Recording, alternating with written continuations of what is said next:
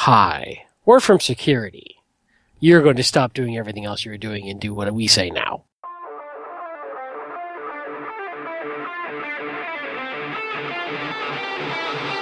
So they haven't adopted the whole DevOps firewall management thing then, huh? We've always done it this way. So what would you say you do here? Oh, you want to do a podcast? Sure. Today is February 15th, 2015, and this is episode 106 of the Defensive Security Podcast. My name is Jerry Bell, and joining me tonight, as always, is Mr. Andrew Callett. Happy Sunday evening to you, sir. Likewise.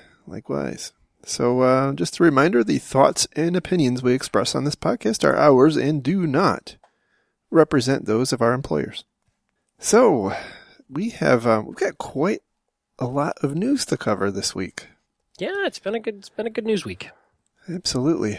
Better than it has been in quite some time. So the first thing that we'll just very briefly touch on is a report that came out of the PCI Council. And this report basically says that they're going to be releasing PCI 3.1 imminently. I don't think they've really given a time frame yet. And one of the requirements in that change is going to be that SSL, all versions of SSL are no longer considered safe for conducting or securing credit card transactions. And, I guess I've heard that there may be some confusion, but, of course, TLS, the implication there is that you should be using TLS, not SSL. So I find it interesting because it's an out-of-cycle release from PCI. And as far as I know, it's the first time they've ever done this. I haven't heard one way or the other, but that is an interesting thing because they made a lot of hay about their pretty rigid release cycle. So, yeah, I guess, here's the other thing that I think about. This may not be the last time we have one of these sorts of major protocol problems. So if I'm in the world where I need to care heavily about PCI compliance and securing traffic around PCI, I might want to figure out a way that I can easily retrofit in the future, because I've heard tell of a lot of embedded systems that are using SSL that are going to have hardware replaced to truly meet this sort of requirement. And maybe we should be a little smarter about future-proofing those devices. I think that's a really good point. It's much easier said than done, but these sorts of protocols do age out over time. We've seen it with our hashes functions, our salting functions, our key lengths. These things do evolve as CPU time gets cheaper. So with that in mind, how do you think we should design this sort of functionality to easily rip and replace? Maybe, kind of the bottom line there. Yeah, but I think you hit on an interesting point, and that is that there's a lot of technology out there that, it's both at a consumer, particularly a small business level, but even components of enterprise equipment, which is what I'll call disposable. They're not intended to really be upgraded, or it's very unlikely that, the manufacturer may upgrade it. And I'm thinking things like, the lights out management cards and that sort of thing, which, you may never see an upgrade. And so you have to ask the question, well, what are you going to do? Yeah, and maybe that's just the decision that manufacturers make. Maybe they say, hey, it's cheaper for us to replace it down the line than it is to make it upgradable in the field. And maybe that's a viable decision. Well, if you're a manufacturer, of course that's better, because that involves your customer buying new stuff. Yeah, well, then maybe it's on the customer to discuss this with their manufacturer. Well, clearly it's not going to change unless the customers change the behavior of the manufacturers. So, anyway, moving on to our first major story. This one comes from The Guardian, and this is a fascinating story here. So the title is, Company Loses $17 million in Email Scam. So there's this Omaha commodities trading company called Scholar, or Scholar Company. And apparently it's a 120-year-old company, pretty well-established commodities trader.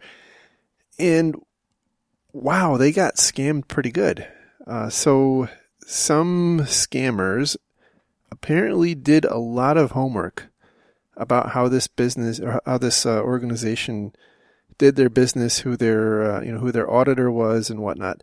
And essentially, the way this played out was the fraudster was sending emails to the controller of the company using the what appeared to be a personal email address of the CEO of the company, saying that, hey, we're buying this company in China, and I need your help to to fund the or finance the transaction.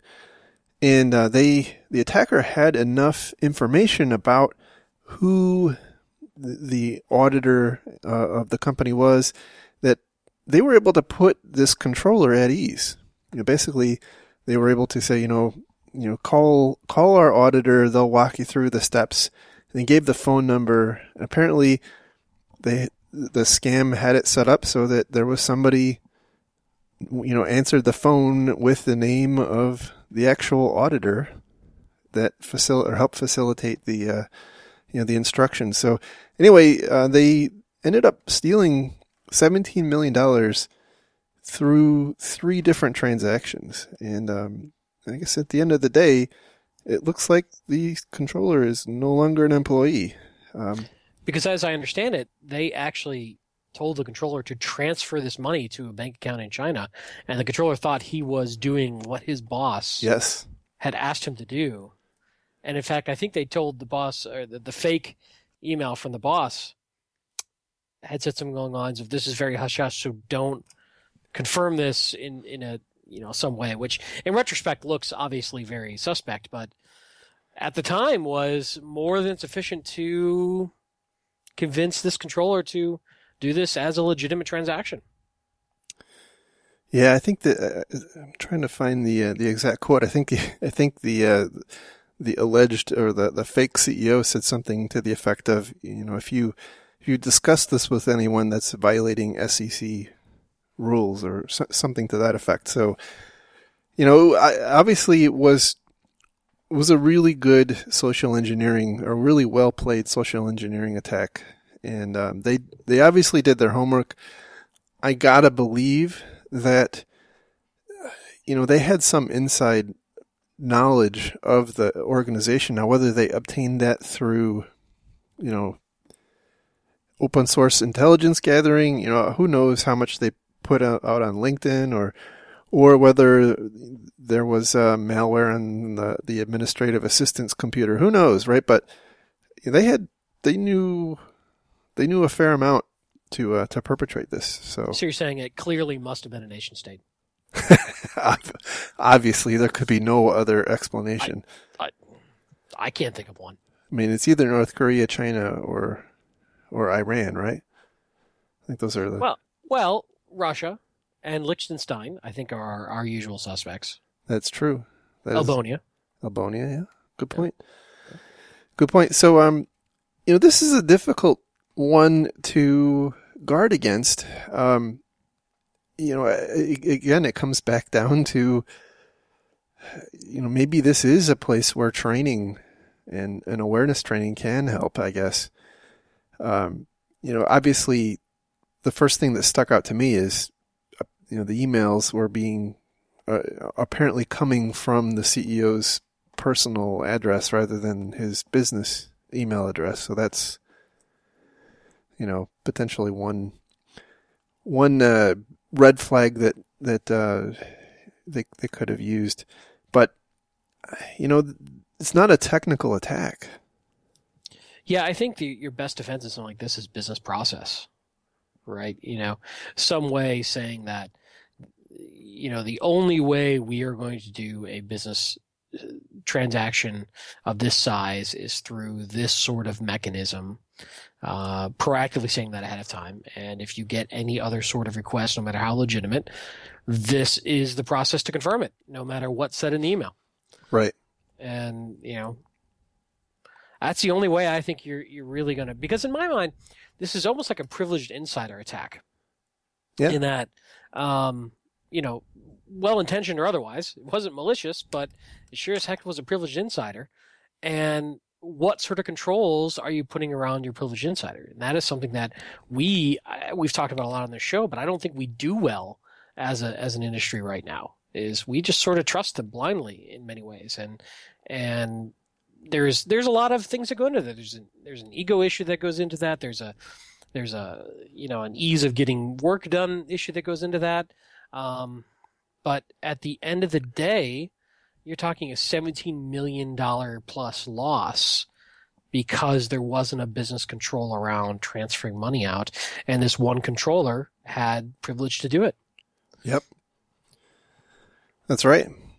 And so similar thing you could say, abstracting that back to, I don't know, firewall auditing or firewall editing, right? You got one admin who has the rights to make a rule without anybody else looking at it. Right. You got a risk point there. That's right. But that is so common. That is how the vast majority of companies do it. Yep. Absolutely. So anyway, I thought that was an interesting kind of departure from what we normally talk about. And it, like you said, it does point out some potential weakness that we should be paying attention to relative to process. So, and it goes back to, social engineering is incredibly effective. Absolutely. All right. So our next story comes from the New York Times, and the title is "Bank Hackers Steal Millions via Malware." Hey, boy, this is a pretty complicated story, and we actually have two sources for this. So the deal here is that, according to this article, Kaspersky is about to release a report tomorrow. So why we're talking about it today is an interesting thing, which basically says that a large number of global financial institutions were effectively robbed through malware. So the attackers got a malware footprint in these financial institutions, and then what I would characterize as leveraged business process attacks against these institutions. And clearly they had a technical component to it. Some of it was attacks on ATMs, and obviously they had to get the money out. So it's kind of interesting. There's not a lot of detail specifically, but in the next source we have, which is a report from Group IB and Fox IT, who apparently wanted to one-up Kaspersky, I guess, because this report's out today and Kaspersky's report's not coming out till tomorrow. They go into a lot of detail about exactly what happened. It's not exceedingly clear that it's the same issue, but I feel pretty confident that it is. Again, this started back in 2013, right? So apparently this has been going on for quite some time before people realized what was happening. And the attackers used, I would say, a number of interesting, although not necessarily surprising, techniques to get into the front door, right? So they used a combination of spear phishing and also what I would call, rummaging through botnets. So one of the, I guess, really three different ways. One is obviously spear phishing, which I just said. They also approached some major botnet owners looking through their list of IP addresses for their intended targets. So basically, are any of these targets financial institutions? And then they apparently also set up their own botnet for the purposes of finding financial institution hosts. And apparently, there's an allegation in here that the PHP.NET hijack, which we talked about a long time ago, was actually perpetrated by these people to get their malware out there. So anyway, lots of technical detail in here, but effectively what they were really after was implanting enough malware in the environment to, number one, obtain administrative credentials, number two, get a footprint on the organization's email server, and then number three, to get a footprint on the PCs of the people who do financial transactions. And as well as apparently administer the ATMs. Yes, exactly. And they used some techniques like remote access Trojans that call back out. They used some kind of legitimate tools like TeamViewer for their persistence. And it looks like they also used a lot of, I guess, what I would call, semi-legitimate things, in addition to some custom malware that one of which is called Anunnek, I guess, which packaged together some things like Mimikatz and a couple of other tools that allowed them to steal passwords. But ultimately, the whole point here was to enable the attackers to kind of end-to-end perpetrate a business process attack on the organization. So they were doing things like inflating the account values of a particular account holder. The example they gave was if somebody had $1,000 in an account, they would use the permissions of a person's computer they had hijacked to increase that to $9,000, and then they would cash out $8,000 through one of their ATMs or through transferring the funds to another bank account. But because they had access and control of their email system, which they said they had both, they had evidence of both Microsoft Exchange and Lotus Notes being owned. Apparently they were equal opportunity attackers. That tells me clearly their nation state, because if they put up with Lotus Notes, that is hardcore. That is hardcore. Absolutely. I mean, you've got to have military level discipline to deal with Lotus Notes. No comment. So in any event, they clearly spent an exceeding amount of time, an extraordinary amount of time doing their homework. There was a lot of reconnaissance that this group put in. They kind of got into the environment. They established their foothold. They moved laterally, got control of the email server, got again onto these the workstations of key business people, and they used all of that access together to number one, understand the control environment, and then number two, to bypass it. So if they knew that a particular type of transaction would result in an email being sent to someone, they would cut it off.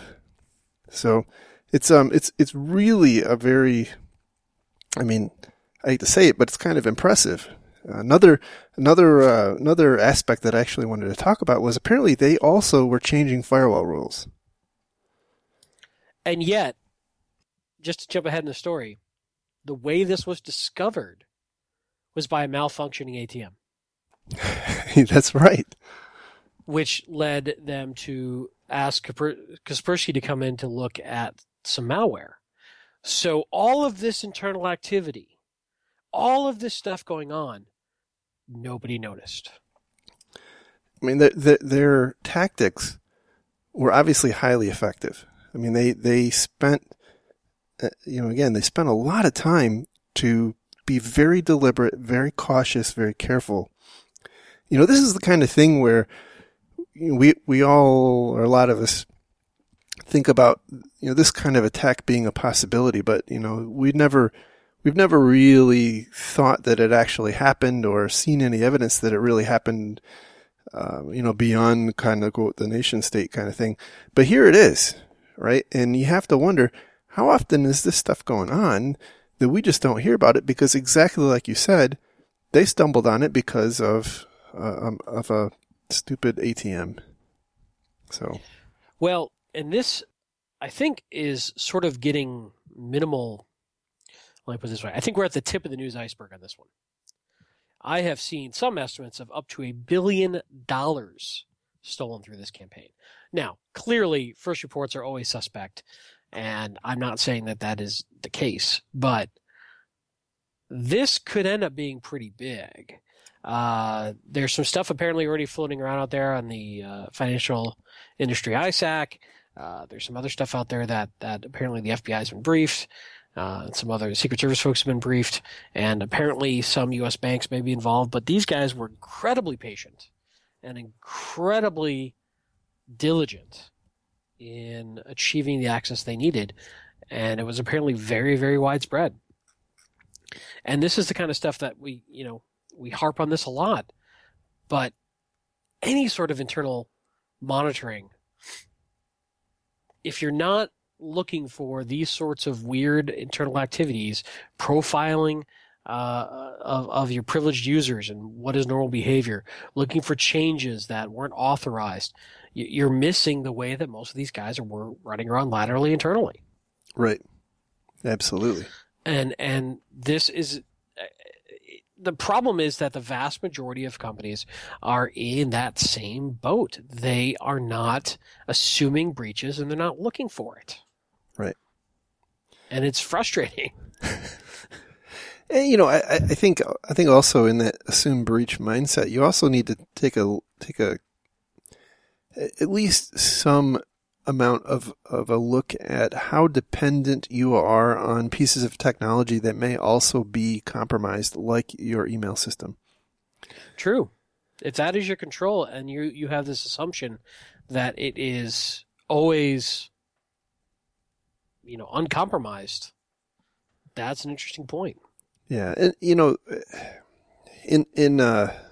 look, I've been doing incident response stuff for a long time, and there are certain circumstances where you don't want you want to stay off of email, right? You want to only be on the phone, and because you don't necessarily know that someone isn't in your email system, and that would tip your hand that you're onto them or whatever. But I think this is much more pervasive than that. I mean, this is way beyond that. This is look at how your business process controls work, and look to see if there's a particular single point of, for lack of a better word, right? A single point of failure that could be part of a compromise like this. So, I think this is, like you said, this is going to be one we're probably going to be talking about for a while. I only got this report today, and I've read it twice, and I'm still finding new stuff. Yeah, it's interesting. I think we're definitely going to have to revisit this one as we go, as this particular story evolves.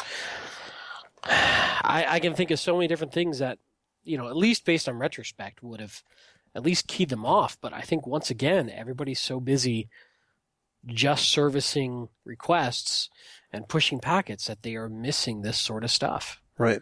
And I something's got to change there.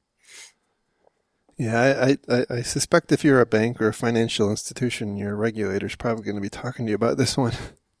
Okay, yeah, but then regulator comes in and says you need to do something. Okay, here's the problem with that in my mind. The regulator doesn't know your business model and your data and your business process well enough to give you procedural remediation. So it's more of a, what are you doing to stop this? And then it's the bank or financial institution showing to the regulator, well, we're doing X, Y, Z. And then it's, how well did you convince the regulator that you're actually doing that? You tell the regulator we're doing XYZ. Regulator says, prove it to me you're doing XYZ. Okay, you're doing XYZ, but is XYZ effective? The regulator doesn't know. Right. That's right. And so it's really incumbent upon the internal people who know the process, who know the business procedures, who know where their data lies, to be more diligent and to push for real security, not just, hey, we're compliant and the regulator's happy and we're making money. Yeah. So that there's an interesting implication here, right? Because if it's $1 billion that was stolen, I don't know whatever amount was stolen, right? I've worked with banks. I've never worked for a bank. They don't really like it very much when at the end of the day numbers don't line up. And so maybe they didn't detect this, right? But apparently this was going on for close to 2 years. And I got to wonder, at some point, some numbers weren't balancing. And what the hell was going on there? Or maybe the way that the bad guys were adjusting the numbers, like they said, was a method of abuse that were never considered by the bank. Well, that's a great point. And I wonder if there were also balance sheets or other financial statements that they were also adjusting. I mean, because I gotta think that somebody somewhere in a bank would have found something not balancing. Well, the vast majority of the assets are digital. So if I go into an account, like the example in the story is, and it's got $1,000 in it, and I edit the account and say, nope, now you've got $9,000. And I transfer the $8,000 out back to my original $1,000. That $8,000 kind of came out of thin air in some ways, even though it came off the bank. I don't know. I don't know enough about the internal banking regulations to be able to say, but maybe these threat actors did. Given that this apparently was impacting at least 300 global financial institutions. This particular Group IB report is talking specifically about 50 Russian banks, but apparently there's quite a few more institutions involved than that. I mean, this sounded like quite a damn operation. Yeah, I don't know. So when by the way, I want to go back to the whole nation state thing. When we talk about, this thing was so complicated and so involved, it had to be funded by a nation state. This 300 different institutions, and this is one damn complicated attack being replicated that many times. That's a lot of resources, my friend. Yeah, and by the way, the news specifically calls out that this probably wasn't a nation state. Yeah, exactly. Thank you.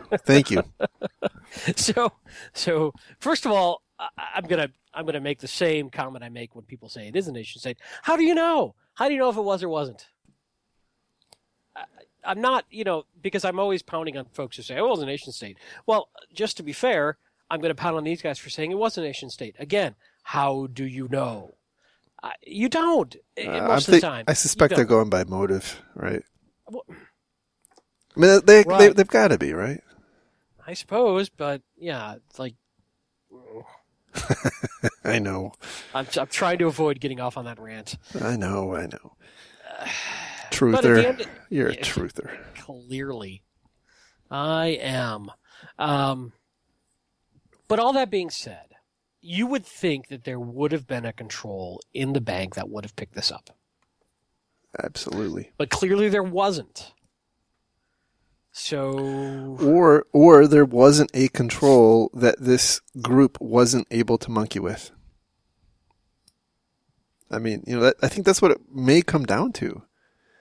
Is that they spent so much reconnaissance time that they figured out what all those controls were, and they messed with each and every one. Is it truly a control if the bad guy can mess with it? That's exactly my point. That's exactly my point. And I think that's a question we have to ask. Are we putting too much trust in controls that can be monkeyed with? Exactly. Right. Well, I mean, in this case, obviously they were. And, I suspect if you were to think about it, prior to this, it would seem so outlandish as to be written off as impossible. Okay, so you're going to tell me that somebody's going to compromise our network, they're going to take over control of our email system, they're going to be able to mediate, what goes through our email, they're going to be able to watch what's happening on our, on our computers, they're going to know, what spreadsheets to edit and all that stuff. No, that's ridiculous. That's not going to happen. The flip side of this is you've now got some really well-trained potential employees you could hire who know your process and systems and could fit right into your organization and get things done for you.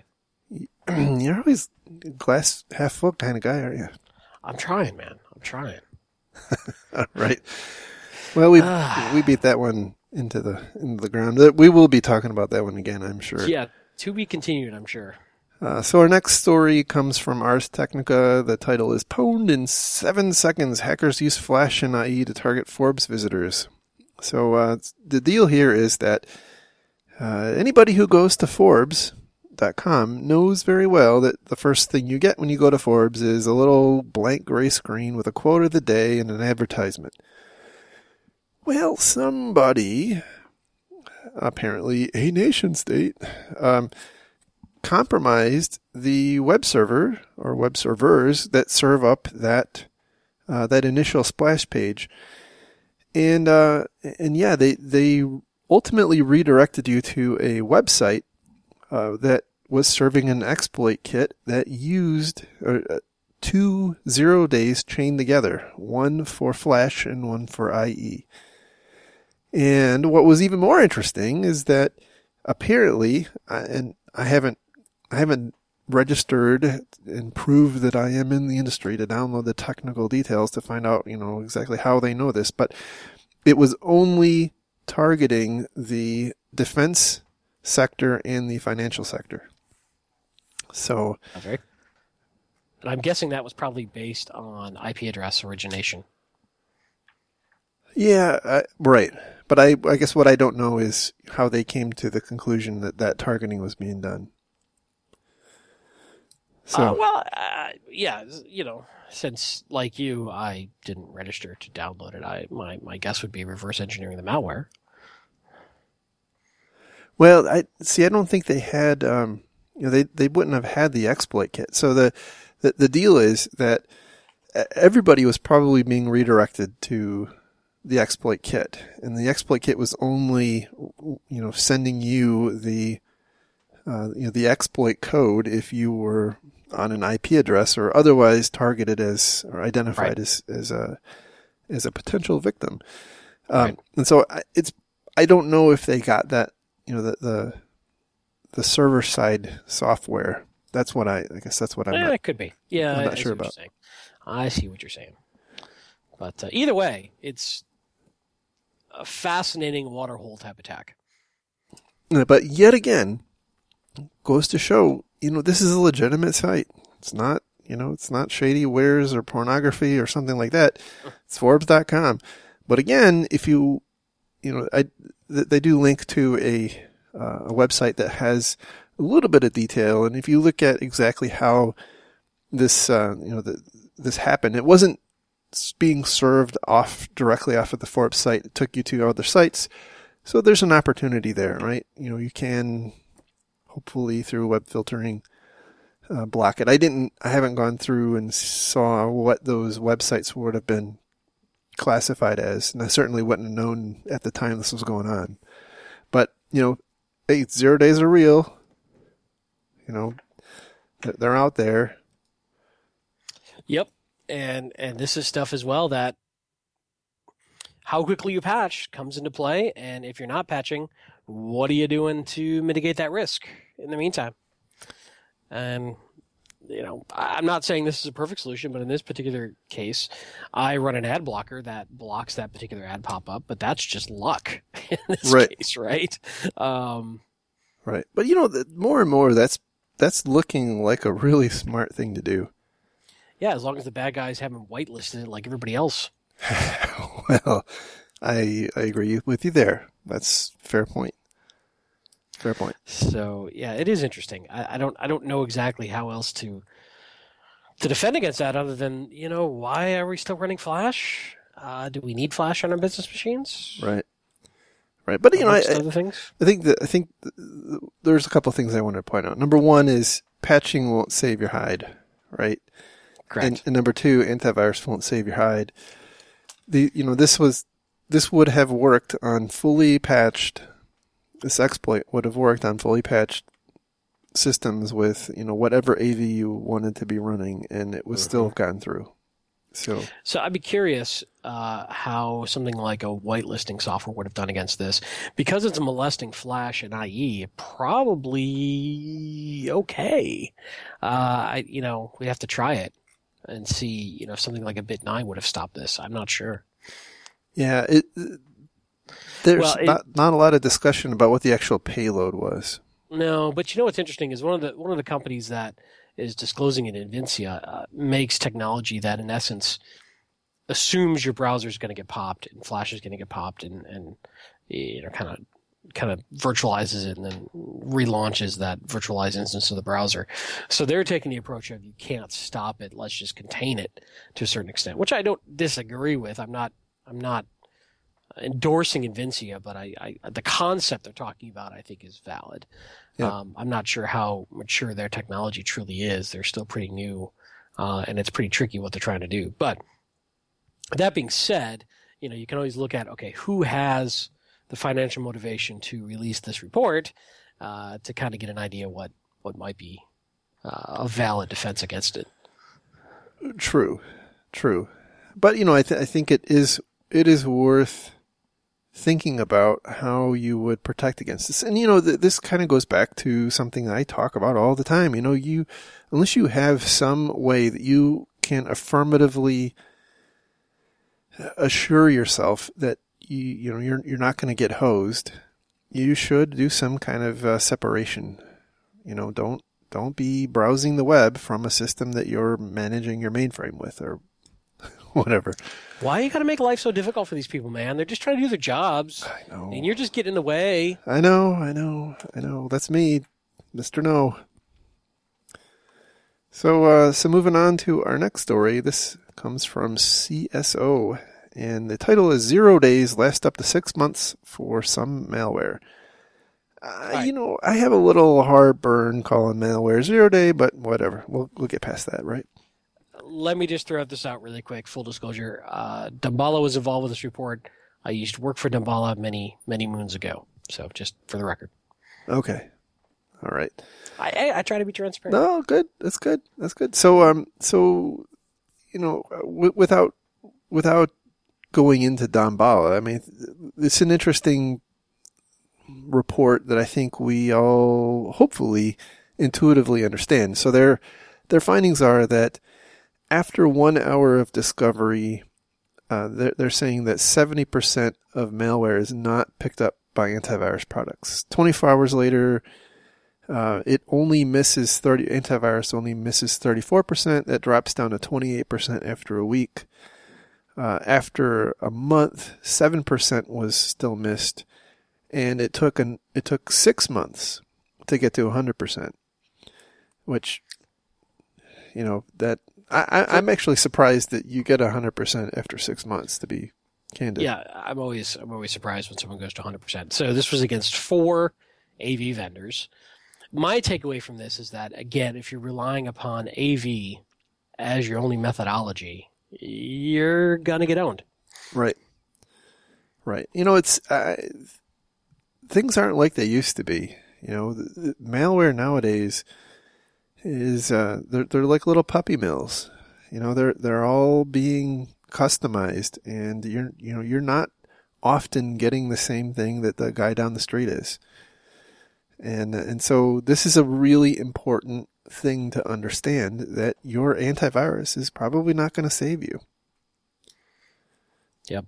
And we'll see. That industry is trying really hard to be more relevant and pivot and, not be perceived as a waste of time to the organization. But it is a tough problem to solve. And the way fundamentally most AV solves it is limiting. Right.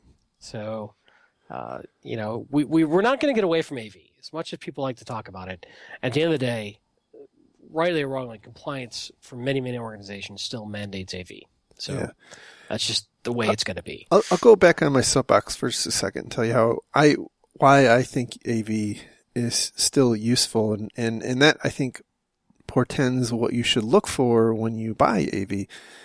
To me, AV is not about, the differentiator between one AV product versus another is about, it's not about whether it can catch, 31 or 32% of new viruses, because that's a stupid metric to compare against.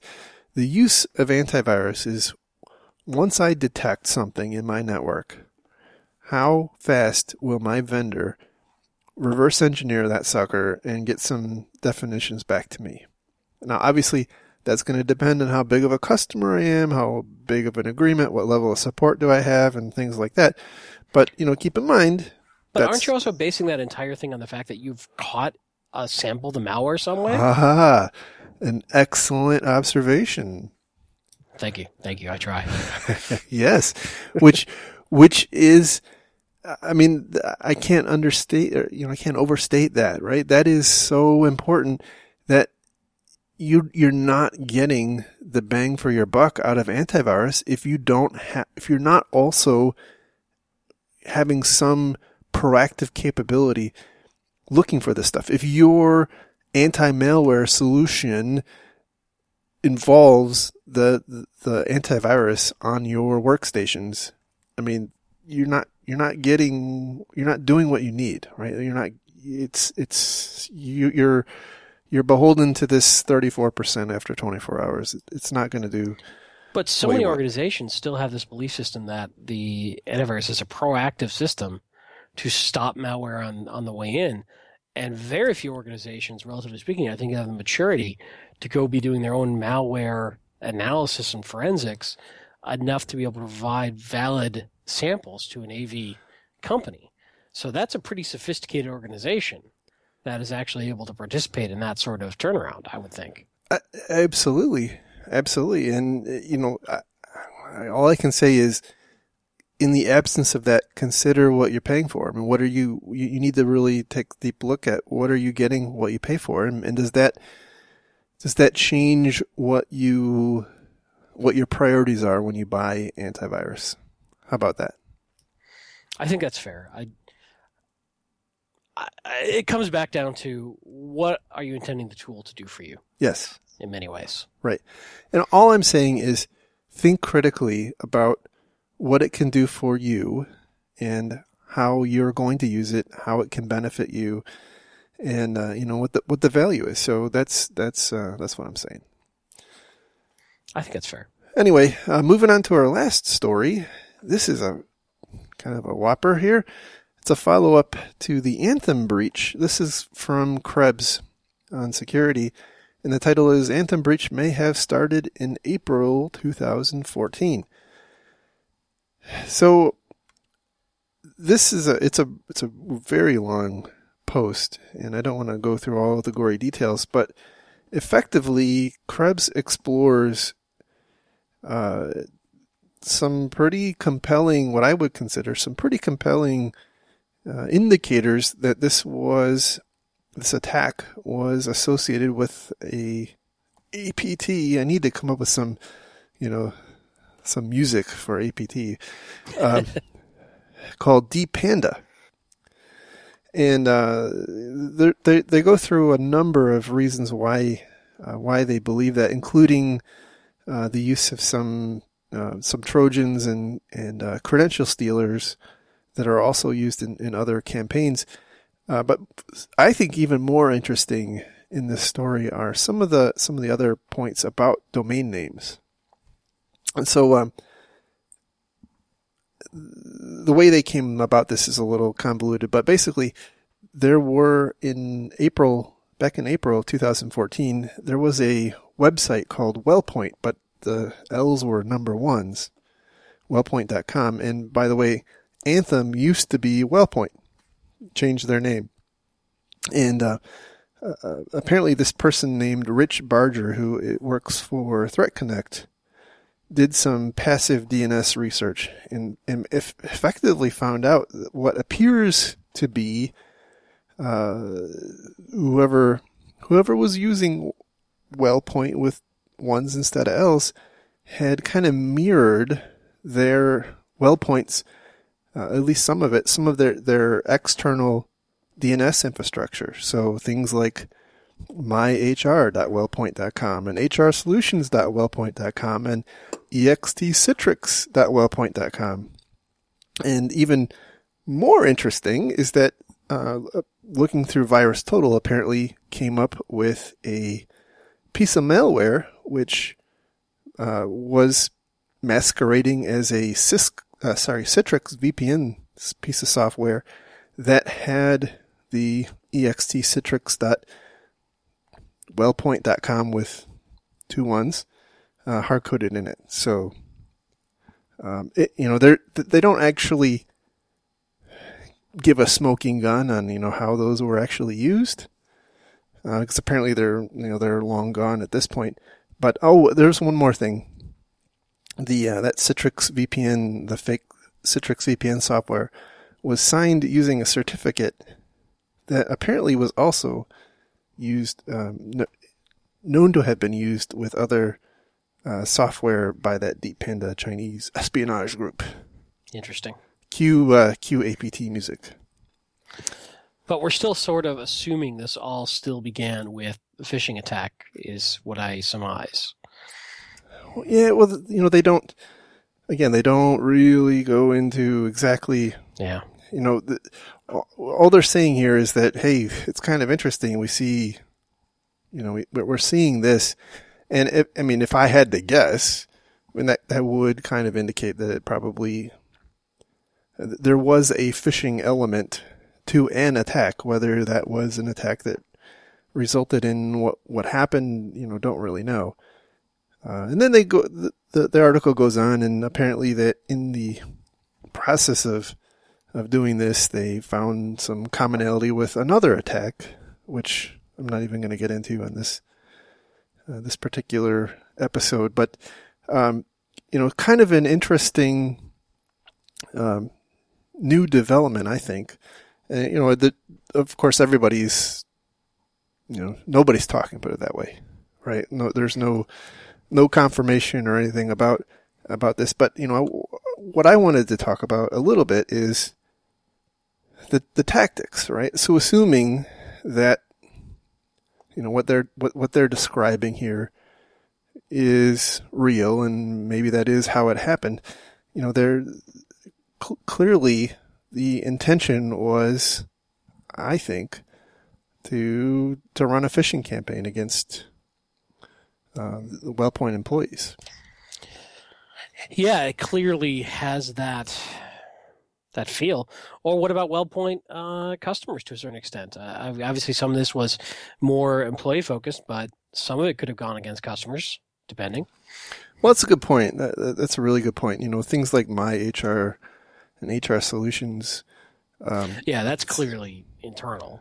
Well, it may be, but because I guess I don't know enough, right? Yeah. But yeah, so think about how would you or your employees know if somebody was running a campaign like this against you? I can kind of envision in my mind what this would have looked like.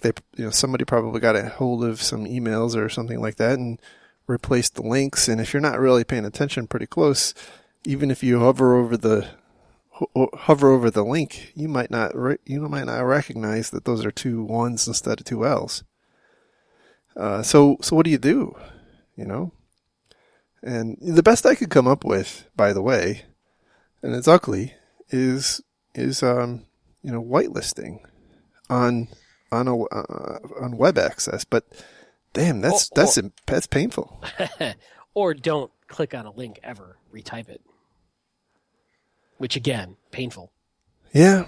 And then there's that piece of malware that has,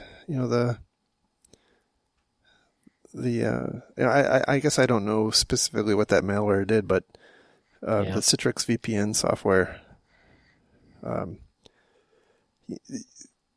I guess I don't have any real silver bullets for this, other than, if this is something that you're likely to be exposed to, you're going to have to think about different methods of mitigation. And there's lots of new email-based services that can help mitigate some of this stuff. And but there just isn't a silver bullet. I'm not convinced that user awareness is really going to help all that much here. Yeah, I would probably look at more anti-phishing type technologies. Right. Those that might be able to scan links in emails, go and visit those websites, see what those websites are serving, try to determine if they're malicious in some way. Right. Maybe something that also some sort of sandbox technology that's looking at what's being sent down those links. Phishing works. We know it works. It's one of the most effective techniques. It's really tough to stop. Yeah. Yeah.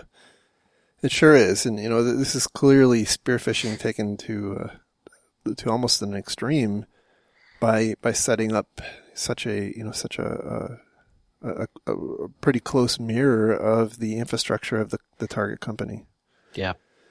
So, again, there aren't any, I wouldn't say there's any major revelations in this group, but, one of the points they bring out is that, hey, if this was, in fact, the Deep Panda Chinese APT crew, maybe the 80 million records that are alleged to have been lost weren't really lost to the bad cyber criminals. But it's probably a really bad thing if your name is among those people they were looking for. Indeed. I'm thinking. But, I started thinking a little bit about kind of the meta scale of this. If at some point I do wonder if there is some strategic benefit to a foreign country having, a pretty good mapping of personal data of all the citizens of an adversarial country. I can't come up with anything, right? It's a reach. I suppose. The best way I could equate this back to a nation state doing this, if they wanted to have an independent source of funding that couldn't be traced back to government coffers, go about it as a criminal organization first and do this sort of typical identity theft, sell it online, make some money. Right. So you're completely off book. That's probably what I would guess if this were a nation state. But it just as likely could be a large criminal syndicate going after this information. Yeah. There was another report that I don't have a link to right now, which basically said that there was an allegation here that Boeing was a big customer of Anthem, and they were after the employee information of Boeing. But that's viable.